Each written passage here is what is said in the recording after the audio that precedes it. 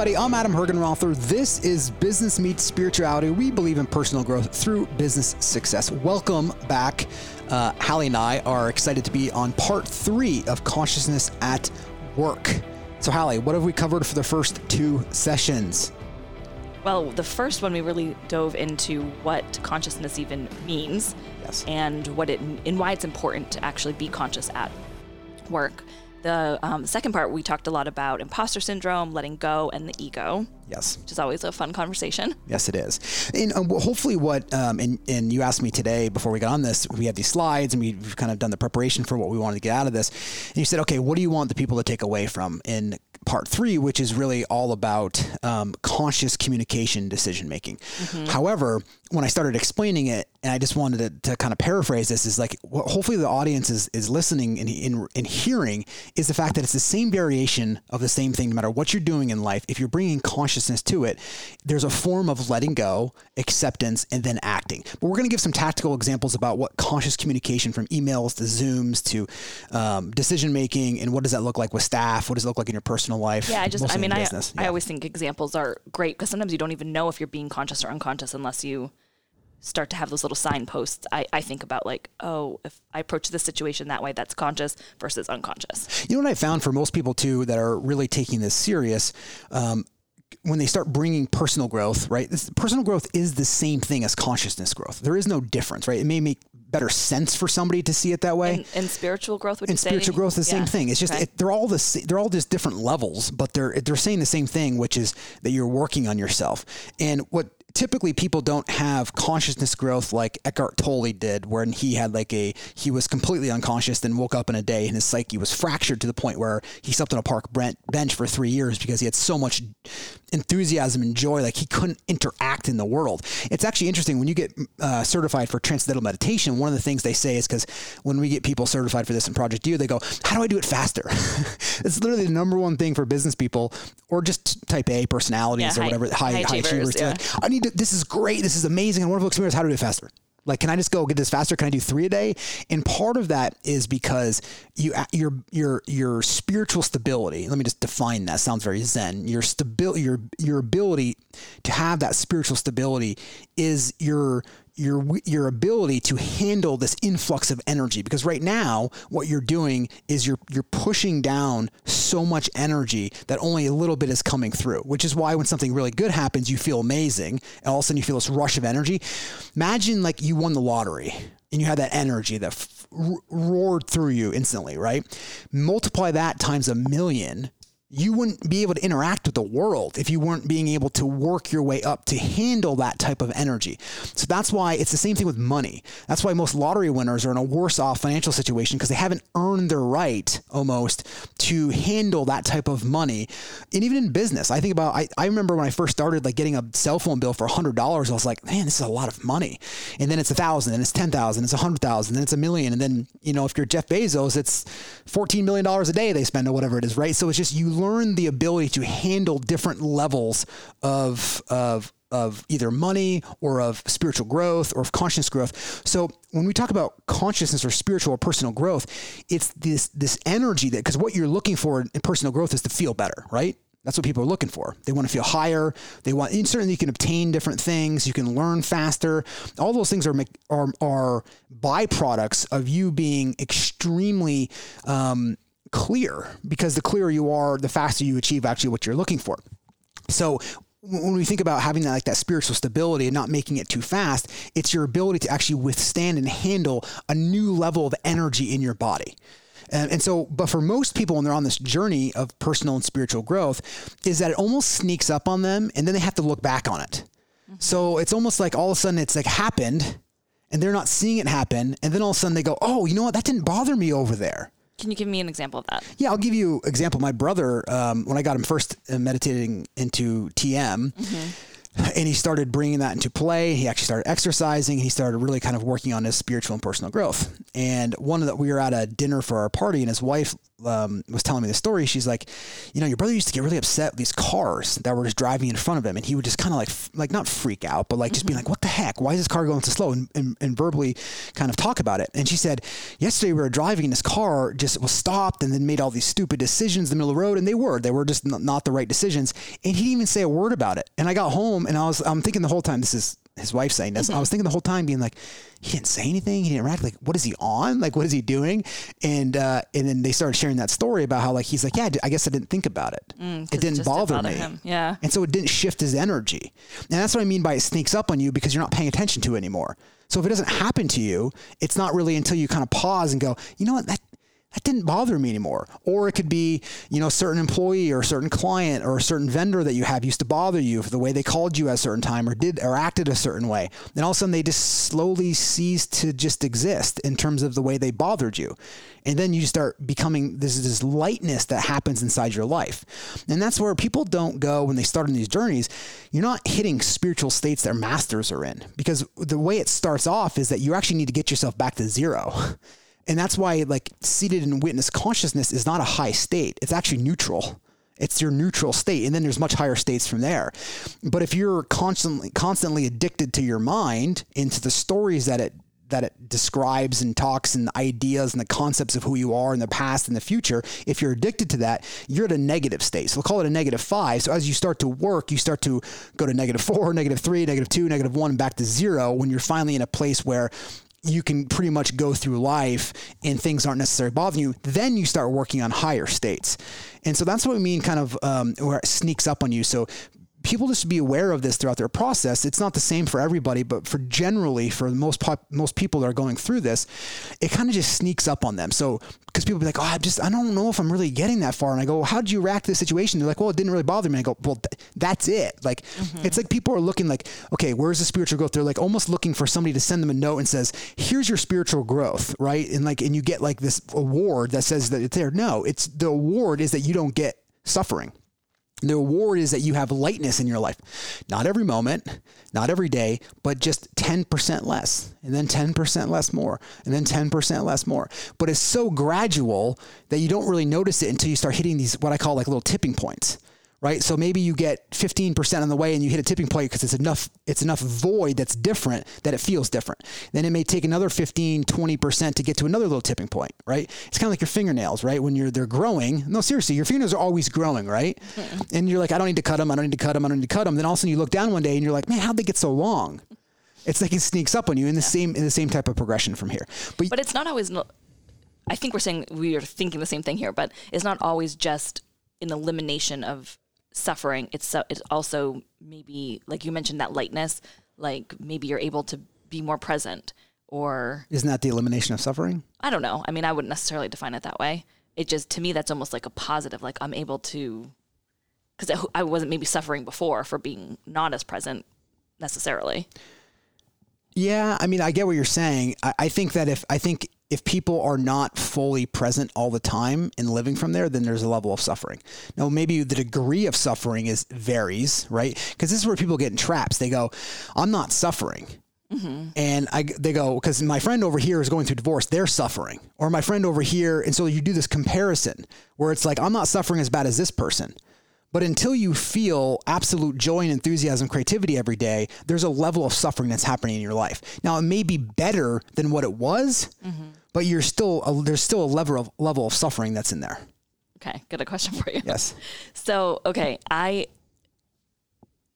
enthusiasm, joy, creativity, I almost see as like a high state.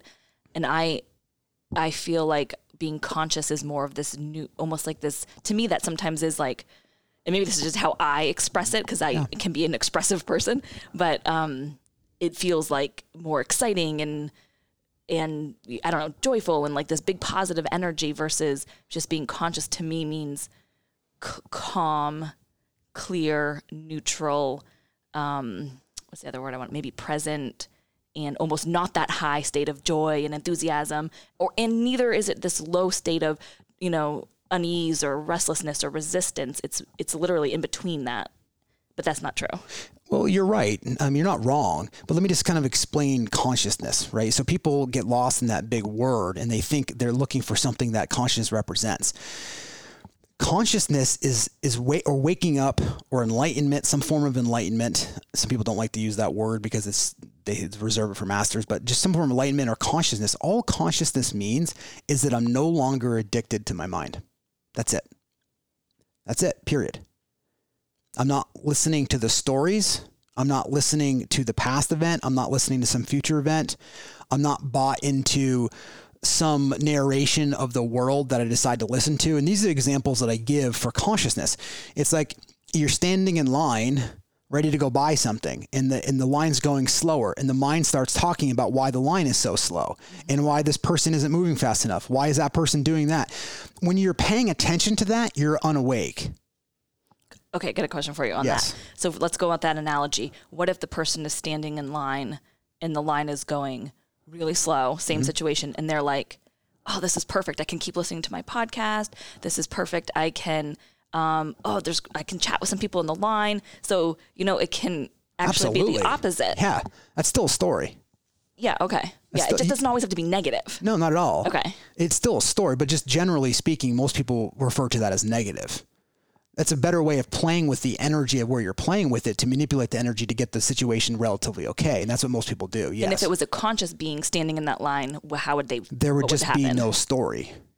Imagine they would just say, "I'm sitting." You wouldn't say anything. Oh, that's the thing. I just want to say, I'm standing in this line. You're not saying anything. I am present. Yeah, exactly. That's why the hardest thing for people to do is there is no. What would your life look like if there was no story every moment? That's consciousness. Yeah, yes, I totally, I get that. And then I think, but I love stories, and I love imagination and creativity. Okay, you directing imagination and creativity is different than the mind creating a story that you pay attention to. There's two different things. The mind is wonderful. The mind is a wonderful way to use. Yeah. However, if typically virtually 99% of humans there's a story being generated by the mind, and they're just paying attention to it. When you use your mind for creativity or stories or storytelling with your kids, that's wonderful. That's you directing the mind, though. Okay, yeah, I was going to say this is an example, and you probably were maybe thinking the same thing. When I'm with my nephews and we're playing superheroes, and we come up with this crazy world, and we're Batman is doing this, and the Avengers doing this, and all this stuff. That's us consciously using our mind. Yes. Versus if I'm sitting there going, my God, I have to keep playing this damn game with my nephew. Yeah, that's okay. I'm with you. I got and so you ask the question is what would your life look like if there was no story until you wanted to use your mind to do whatever you wanted to do? Create spreadsheets, create bottom lines, use it. Because even right now, I'm not creating a story and then I'm talking. I don't even know what I'm really going to say. Either do you. I mean, for a certain extent, you don't either necessarily. When you're in the flow of things and you're teaching, it just comes out. Sure. Now, not years ago. Well, that's different. I'm just talking. There's practices you can put in play, and you can get better at your craft. I'm not saying you can direct yourself to get better at playing piano, be better at business. You can learn some techniques. Those are all wonderful things, but that's you directing your mind. However, the mind doesn't. Then we start using a technique. The mind's going, I'm not getting this fast enough. That's not healthy. That's not consciousness. So consciousness is literally, just so people understand, all consciousness is saying, and now there's different variations of this, but at the basic level, consciousness is just that you're being conscious to the point where you recognize that there's this annoying roommate, right, that Michael Singer talks about. Mm-hmm. There is just this annoying roommate called the mind that talks. And you're not going to stop it. You just don't ever listen to it. And when you're not listening to it, you're now conscious. Because typically, if you're listening to it, what you're doing is you're not actually looking at the world. You who's back there is actually looking at the mind first, because the mind's in front of you. So you're back behind the mind's in front of you, and then the world's out there. So the world comes in and hits the mind first. And it narrates. And then you're looking at the mind narrating the world instead of you looking past the mind. Mm-hmm. Or behind it enough so you don't you see the mind's just there, and you're actually having the direct experience with life. So I kind of have an example, and since we're talking about communication, decision making, this actually goes a little bit more maybe on communication as we're talking about public speaking, because that's a big one, I think. I mean, that's a huge part of communicating, right? Yeah. So I'm just going to tell you the story, and you tell me what happened. Interpret it for me. So a couple of years ago, when we were at the Keller Williams conference, and I was on stage speaking in front of, I remember this, 10,000 people, something like that. I pretty much couldn't breathe for 2 days prior to. definitely like the hour before I was having almost like a panic attack. And then got up on stage. I literally have no idea what happened. Yes. I have no idea what I said, but I think it came out intelligently enough. It did. For the moment that I was in. How do you interpret that? Was that being totally unconscious? No, that was actually being completely conscious. Okay, interesting. Because that's your first experience of you actually tapping into something that's far greater, more powerful, more creative, more intelligent than your mind. So think about this. Because I didn't know what he was going to ask or what anyone was going to say, and it just... If you're trying to dig a hole the size of Texas, right? Just give this example. If you're trying to dig a hole the size of Texas and somebody gives you a shovel and says, good luck, you're going to go, look at this tool I have. It's wonderful. And you're going to start digging. Instead of somebody going like, here's a million cranes to go do this. And they're going to work nonstop 24 hours a day to go build this thing. It's like you're tapping into the shovel when you use the mind, instead of when you're tapping into consciousness, because you're no longer listening to the mind. You're tapping into the million cranes that are going to be going on every single moment of every single day. There's just such a far greater amount of clarity, intelligence, flow, effortless, all of that enthusiasm when you need it, joy.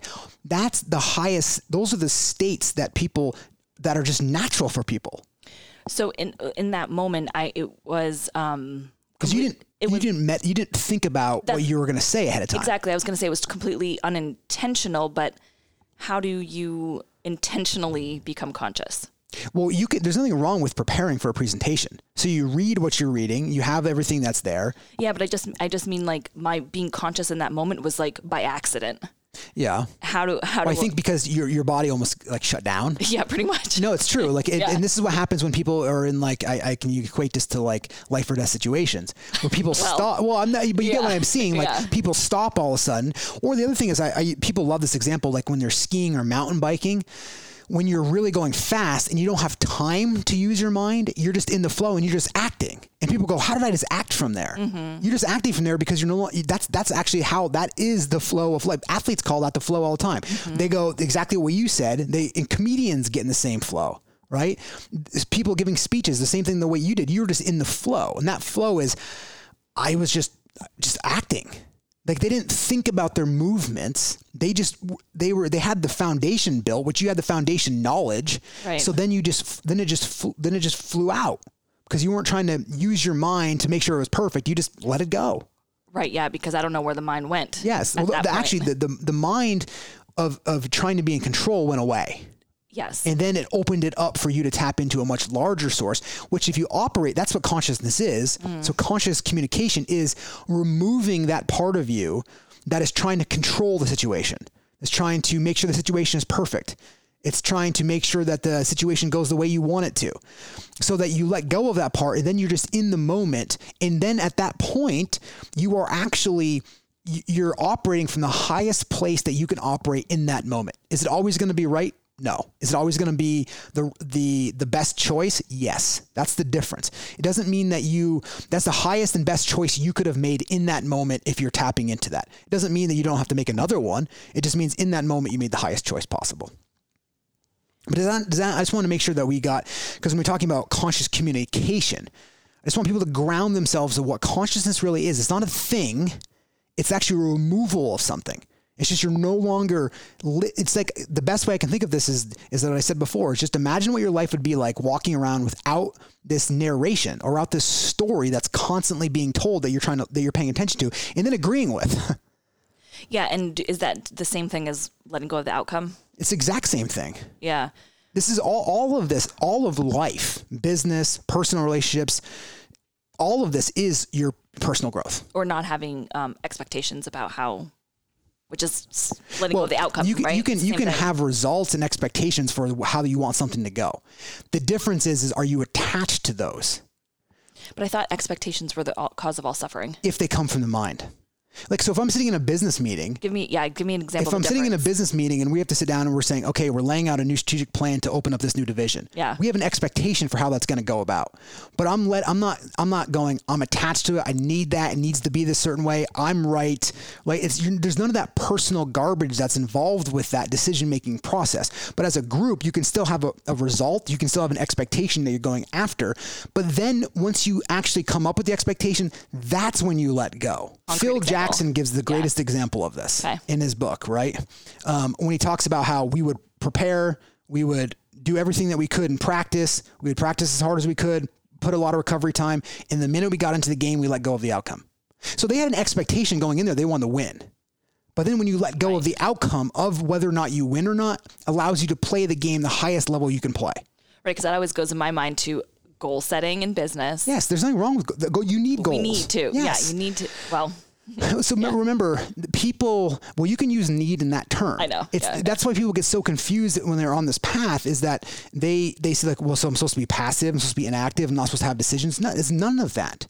Actually, those decisions in like the Gita, which I'm hearing being referenced more and more in business settings, which is like the Bible in India, essentially. If you go read that book, it talks all about activity. It's all about business and their business back then, or they had a war back then.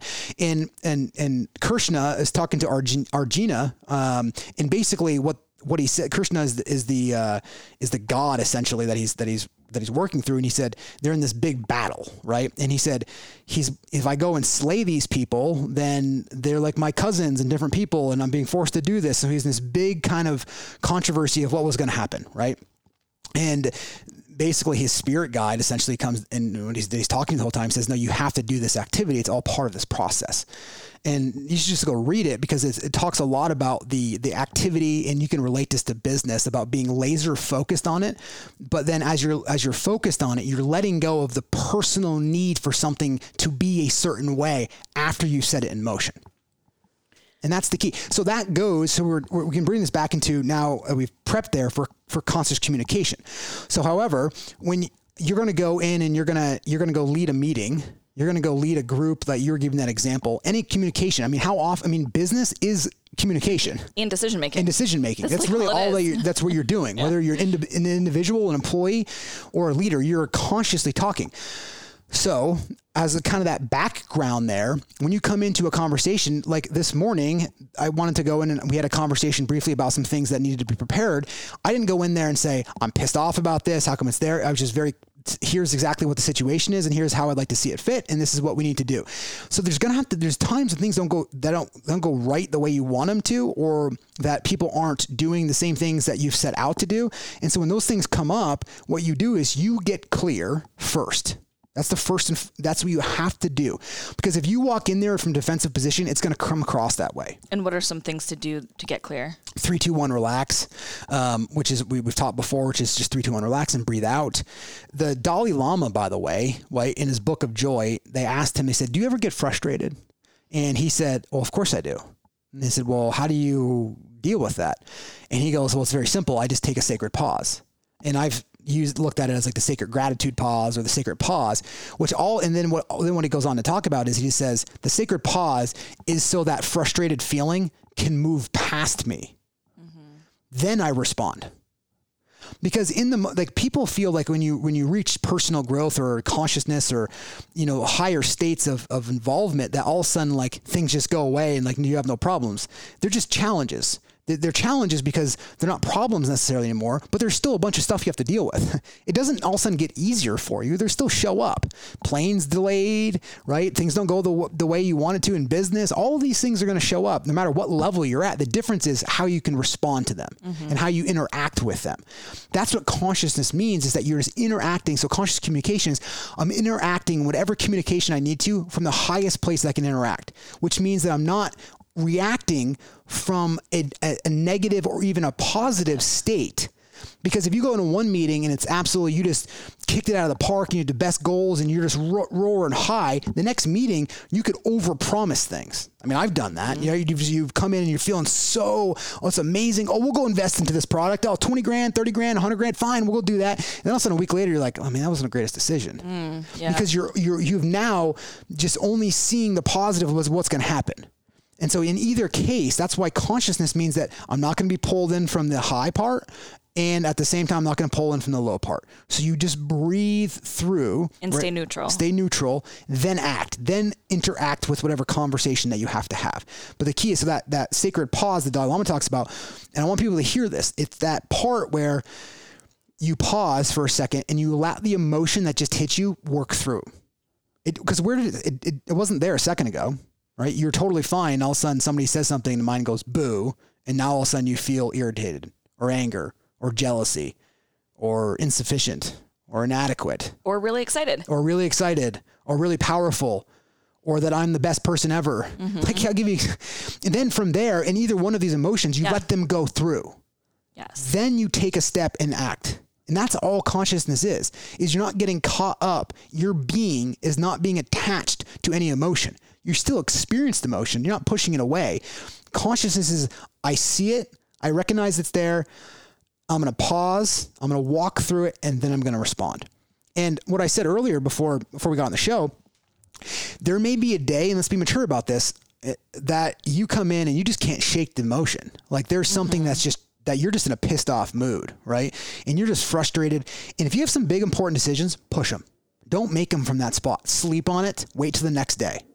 Because think about how many times people have made decisions in business only to wake up the next morning and go, okay, it's not going to like derail my entire life. It's not like those, but like, man, I could have made this decision better. Right. Or why did I commit myself to that one and I didn't really want to? Exactly. Yeah. Well, I actually think I like to be contrarian sometimes, but I just also think like of you just got engaged or you just get like amazing news and same thing. Sometimes you can be overly, to your point, you might go in and like commit yourself to things and invest in things and end up not firing somebody that you were supposed to fire that day because you were on such a high. Exactly. And so even in those high states, you may want to think about pushing meetings or just taking a day, celebrating, and then moving on. Yeah, that's not contrarian at all. That's exactly what we're saying. It's just typically 90% of people are responding negatively. Yeah. I mean, that's why we typically go there, because most people are responding from that more negative spot.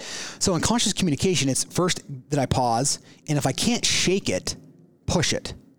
And then it doesn't mean you can't work, just do stuff until you do it. Or if you have a meeting and you're like, I can't do this right now, I'm feeling really rushed. I get this a lot, right? I just don't have time. And then you start rushing decisions like you're trying to catch up in every single meeting. Mm-hmm. That's when it might be like, I'm going to go cancel this meeting.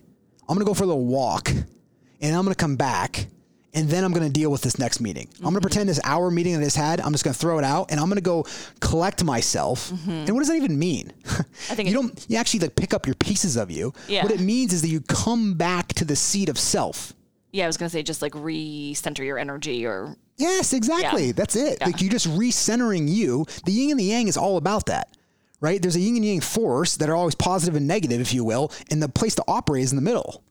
It's the Tao. It's the middle way. That's this whole. They wrote about this thing 2,000 years ago. I know. And this is now we're starting to realize, but we're putting it in the business practices because I think most people in business go, well, this can't apply to business. And this is what I still hear. It's like this can't apply to business because I have to make all these decisions and I have this communication. I have to fire people. I have to hire people. I go, no.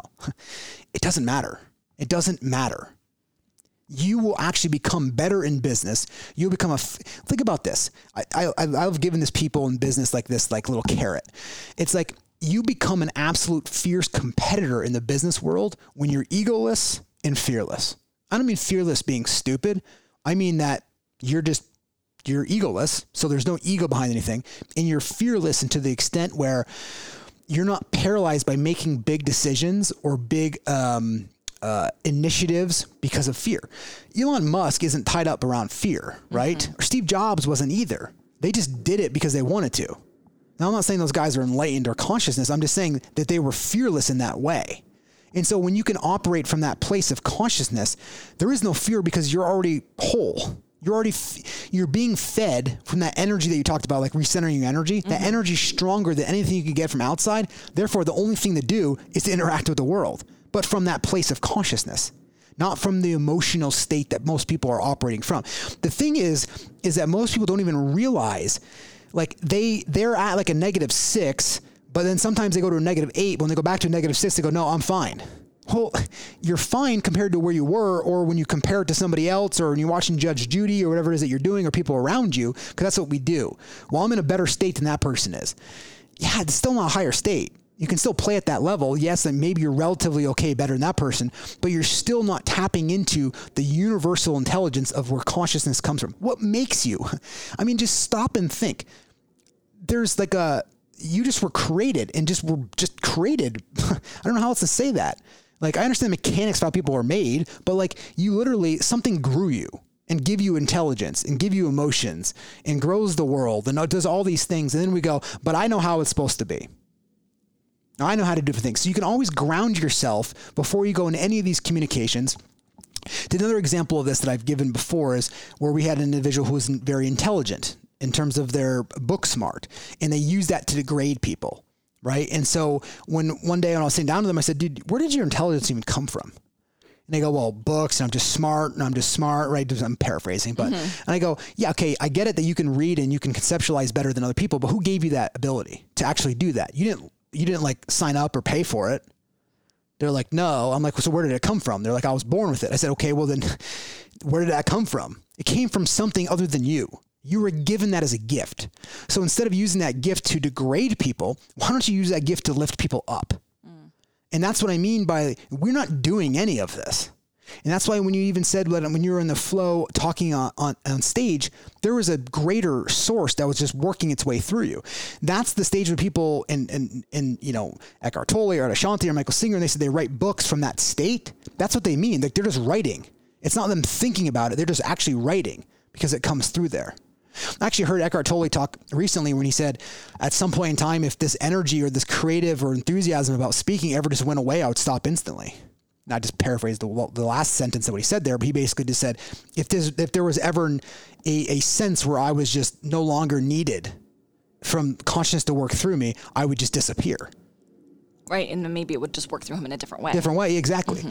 I think and Michael Singer talks about that a lot. He's like, I worked through me in business, and then it moved me to writing a couple books, and he doesn't really creating his temple and creating like he just exactly, and he doesn't really do anything else. Yeah. He doesn't try to go out there and reach the world. He doesn't try to go out there and get the most views on social media. He doesn't even do interviews, right? He does like 2 or 3 that he's done, and everything else it's like 50 or 60 people that come to his temple every week, and that's it. He doesn't want any more. He doesn't. If they came, that'd be fine. He's not going out there to do that because he's not drawn to do that. There's not a pull or push for him to do those things. And so decision making and consciousness comes down to this.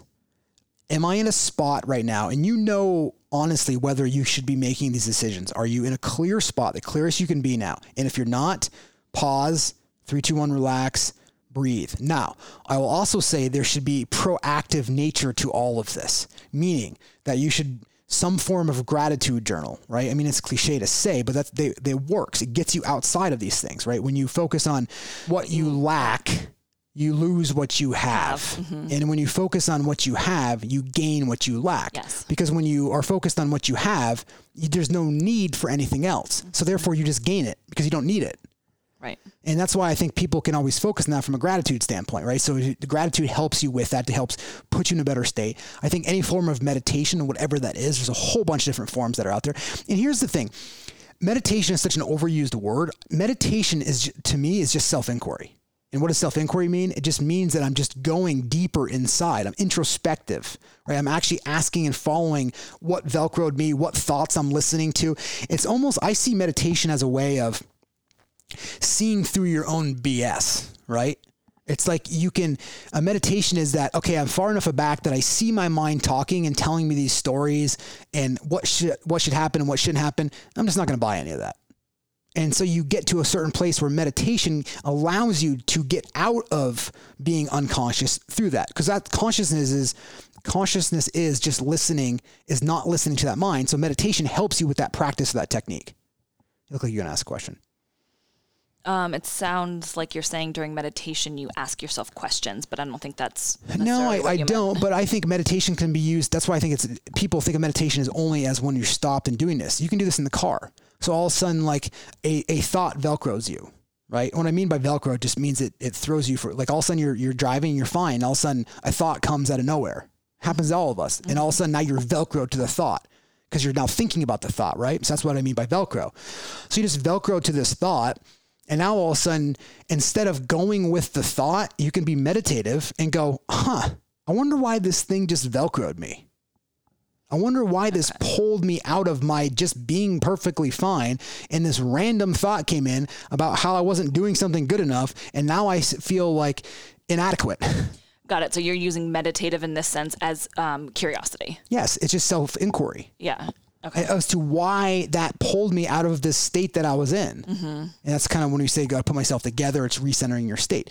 So conscious communication is all about, are you conscious first? Are you centered? Are you in a place to be able to have the conversation? If not, be mature, do whatever you need to do to make sure that you have that, and then move on. Decision making is the same thing. If you're over fatigued on decision, which is a real thing, then maybe you should pause till the next morning, right? I think, Jeff Bezos or Bill Gates, one of those guys, only makes decisions from basically like 10 to noon in the morning. And then after that, he defers any other big decisions till 10 to noon the next day.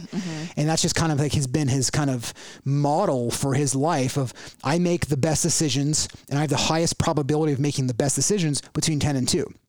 So therefore, why not make all my big decisions during that time? And so there's little things like that, right? That you can be conscious of, that you can put models in place. The other thing that I heard, that I thought was like, there can be inputs and outputs, like a low measure and a high measure of things that you want to do throughout a day. So maybe it's like, okay, I am, only going to make a certain number of really big decisions in a day. Right. And maybe that's 2 decisions in a day, that 2 big decisions, everything else I'm going to defer. Or maybe I'm only going to work on one project this week. Until that's done, I'm not going to try to add anything else on there until that's actually focused and done and moved on, so I can actually have the bandwidth to go add something else on. So there's a lot of things we can do. And that's just being conscious of, do I actually have the bandwidth to make these decisions? Right. And that's kind of in that decision-making ability. In the end, it all comes down to, are you letting go of some personal need from any of these things? Are you conscious in the point where you're not listening to your mind and you're centered enough to actually make the clearest and best decision for you and your team? At our company, we often talk about having radical conversations. So what does it mean to you? Well, it means being clear, concise, yes, honest, transparent, vulnerable, curious, staying out of judgment, staying neutral, being open-minded. Yeah, it's awesome. That's what it comes. Yeah, no, it is. Yeah, right. So then, how do you do that? Exactly. Which is what we just talked about, right? Okay. All of what the whole, these we can get into, like the tactics of how you do things, but I want people to understand the framework for all of it comes back to, are you centered? Because you can have the only way you can have radical conversations if you don't go into a meeting wanting to be right or needing to be right. Because if you go into a radical conversation wanting to be right, you're not going to be any of those things that you just said. Mm-hmm. So then we go back and do those tactics that we talked about, go for the walk, make sure we meditate before we enter into those meetings with our ego. Yeah, really. And the first thing you can do is, if you don't want to add all those components, you can just make sure before you walk into the meeting, you just go, just start with that. Yeah. The simplest of things. Remind yourself that you're spinning around on a planet and you can handle any conversation. Yeah, sometimes it is really just reminding yourself. Yeah, that's all it is. Like, okay, I'm about to walk into the conversation. Like before, this morning you walked in here, I said, I'm just going to take a little deep breath. I'm going to just break some ice and like, let's just go. Where does vulnerability become a liability in business? I think vulnerability becomes a liability when there isn't strength behind it. And I think that's where, meaning that you can be vulnerable as to where you are now, but the strength comes to where you're going. Right, because it's so easy to say, okay, truth, transparency, great. I'm just going to tell our entire company that we are losing money and $500,000 in debt, and we're probably going to have to let people go. And that's certainly vulnerable. Yes. But is that the best way to lead and communicate? Well, there's nothing wrong with being vulnerable, right? So you can just basically say, hey, we're having some financial troubles right now in the organization. Our focus for the next 30 days is to do these things to put us back onto a place for profitability. And so you do that. Instead of being like, it's not going to work. Like this is the example. It's like, oh my God, we're failing. It's not going to do this. How am I going to write these checks out? The mind can start Velcroing you to all these different thoughts instead of being clear and going, Hallie, we're having some financial trouble. Here's the things that we're going to do to make sure we're doing this, and we're going to let the company know. Right. Yeah. Because otherwise the other stuff, it becomes that drama and distractions. And then it's a self-fulfilling prophecy. You're going to fail. Yeah. Living authentically or having authentic conversations just means that I'm not reiterating what the mind is telling me. I'm acting to what the highest and best use of what the situation can be right now. For instance, like because people think like they have this badge about walking around like authentically, like, hey, I'm authentic so I can tell you what I think. That is the complete opposite of what that means. It doesn't mean like, I don't like the way you're wearing these things. Like no filter. They think authentic means no filter. It's like, I can say what I want. I have a badge to act the way I want to. Right. Because I'm being authentic. If you're saying that, that's all ego. Right. That's all. If you're saying that, it's all ego. Being authentic means that you're being conscious, which means that you're not listening to the story and then acting from that story, because the mind will go, oh no, you're allowed to operate that way. You operate that way. You can be short with people because that's how you do it. And that's the way and you go, see, I told you I can be authentic because I don't like to write out these sentences and this is the way I'm supposed to be. And I'm just really fast and I just do it right. And that's the story people get into. That's not authenticity. Authenticity is literally seeing through the BS of that story and then operating. I was just going to say, and just being really egoless, fearless, and true, aligned with your true nature and operating from that space. And that's where radical conversations come from. Yeah. Do you want to maybe go through the decision-making framework real quick? I think that can be a helpful, very tactical framework for how to put this into action when you're making tough decisions. Yeah. Why don't you walk us through it? Okay. Well, the first one is centering yourself and getting clarity, which we've discussed. Then you want to go to number 2? Sure. So number 2 is determine the ideal long-term outcome that you're looking for. What is that, right? That's what we talk about. What is the result? What is the long-term outcome? And always play the long-term game. 3, triangulate information. Yeah, triangulate information. I think that's such an important one because that is where some of these radical conversations come into play. That's where I don't even know if that's the right term, but consciously like listening to people comes into play. And knowing that there's 3 sides, sometimes more, to every story. So you have to stay really neutral when you're hearing all this input from various sources before you make a decision as a leader. Well, triangulate information. So the decision-making framework, 1, center yourself and get clarity. We've talked a lot about that. Number 2, determine the long-term outcome that you're looking for, whether personal or in business. This time, it could be the long-term goal. It could be a year out. It could be a month out. Or it could be a week out, depending on, typically long-term is probably 30 days. Like, hey, what do I want the next 30 days or quarter to look like? Determine that long-term outcome, then start building backwards from there. Triangulating information for a decision-making framework. Everyone knows this, whether you're leading somebody or not, or if you have kids, or if you have just friends that you've talked with. Like, how many times have you gone into a business situation where Hallie comes in and says, you know, Joe over here is acting this way. And I'm going, man, I can't believe Joe would do that. Then I go talk to Joe and Joe's going, well, Hallie actually over here. And they're they're not only pointing fingers, but they're saying a different side of it. And then I go talk to Corey and Corey says, well, that's not the way I saw it, but they're all right. That's the thing. Nobody's wrong. You're just all right in a different sense. Right? I'll give you an example. I'm building a house right now and there was a mistake on it.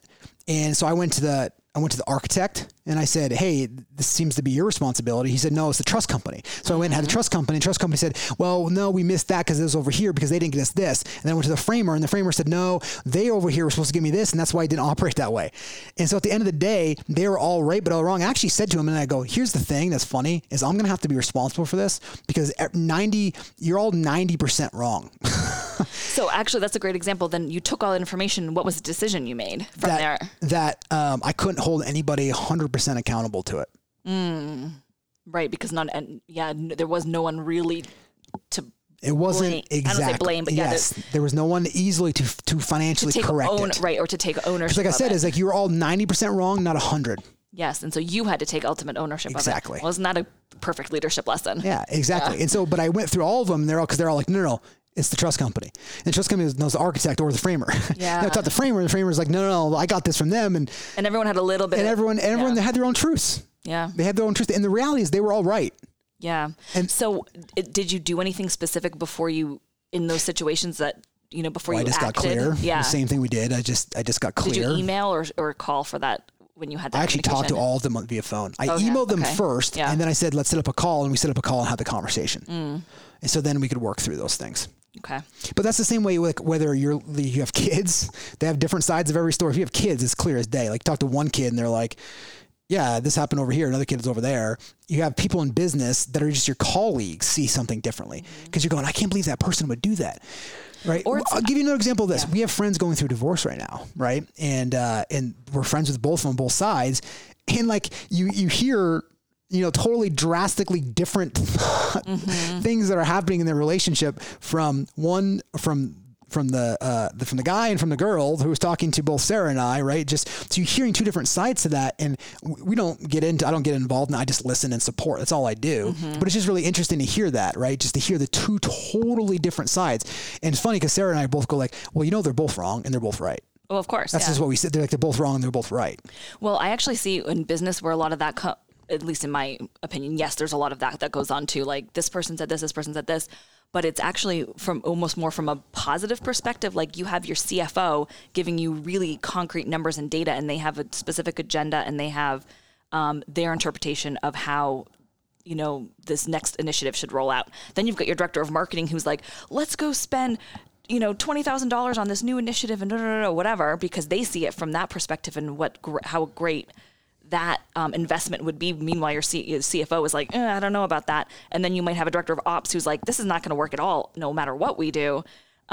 So again, I just think it's really important because ultimately all those people are trying to give you, the leader, the best information for you to then make a concrete decision from. Yeah. So then you analyze that information, keeping the long-term goal in mind.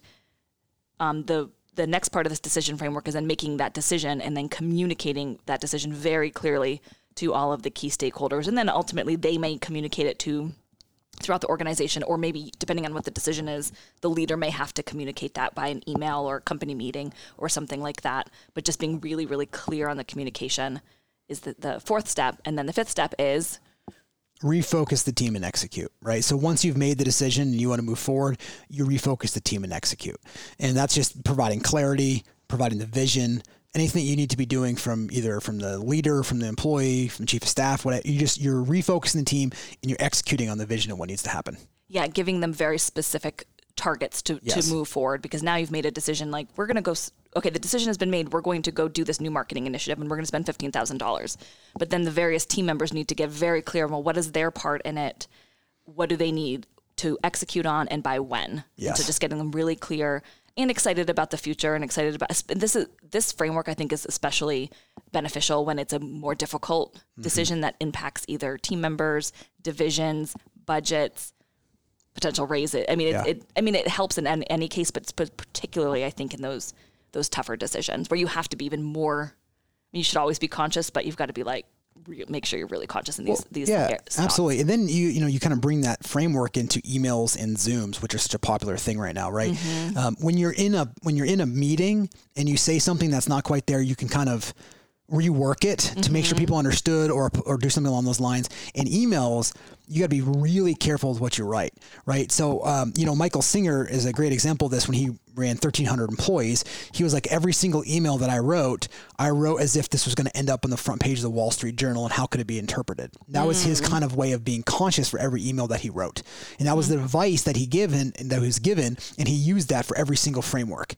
And so that he was very conscious in every email that he had. He even uses the line of like, he would double check the attachment that he had, double check to reply to all that he had, or who was supposed to be on it and who wasn't. And so he just became very conscious of each email that he was sending, thinking as if, and I've never forgot about that, right? Thinking about because that's the thing. It's not a big deal until it is. Right. And somebody grabs that and then puts that, I mean, we see the media do this with politicians all the time. They grab things that are way out, whether you agree with them or not agree with them, they grab things from either side and blow them way out of proportion to their benefit, right? Yeah. And that's what would happen in these things. So you got to be able to figure out that email to go up there on, in the front page of the Wall Street Journal, because that's all we do is send text messages and emails. Make sure those aren't just, I need to get this out quickly and try to erase it. Yeah. And so, yes. Or it comes from anger or frustration, or you're not clear. No, not even anger, frustration, just speed. Oh, okay. For me personally, sometimes I'm like, I just want to get through this email to get it out of my inbox. Yeah, well, to me, and that's not conscious. Negative energy. Well, yeah, it is. Yes. It's just like this, And so sometimes I'm like, okay, and then I just delete the email because then, well, it's better than actually responding from it from a place of that, and then it'll come back around if I need to, and I'll handle it from that standpoint. Sure. So to be very careful with email communication right now, you should think about is every email that you're drafting. And again, I get it that some of them can be faster than others. Yes. I understand that, and it depends on who your audience is, and who the person is, but still, if just up everything. So if one usually takes you 30 seconds, take it 40 seconds. If one usually takes you 30 minutes, maybe take 35 minutes, right? So that's just up everything just a little bit more consciously. Reread the email at least once. I have actually put that into play when we were preparing for All Consciousness at Work.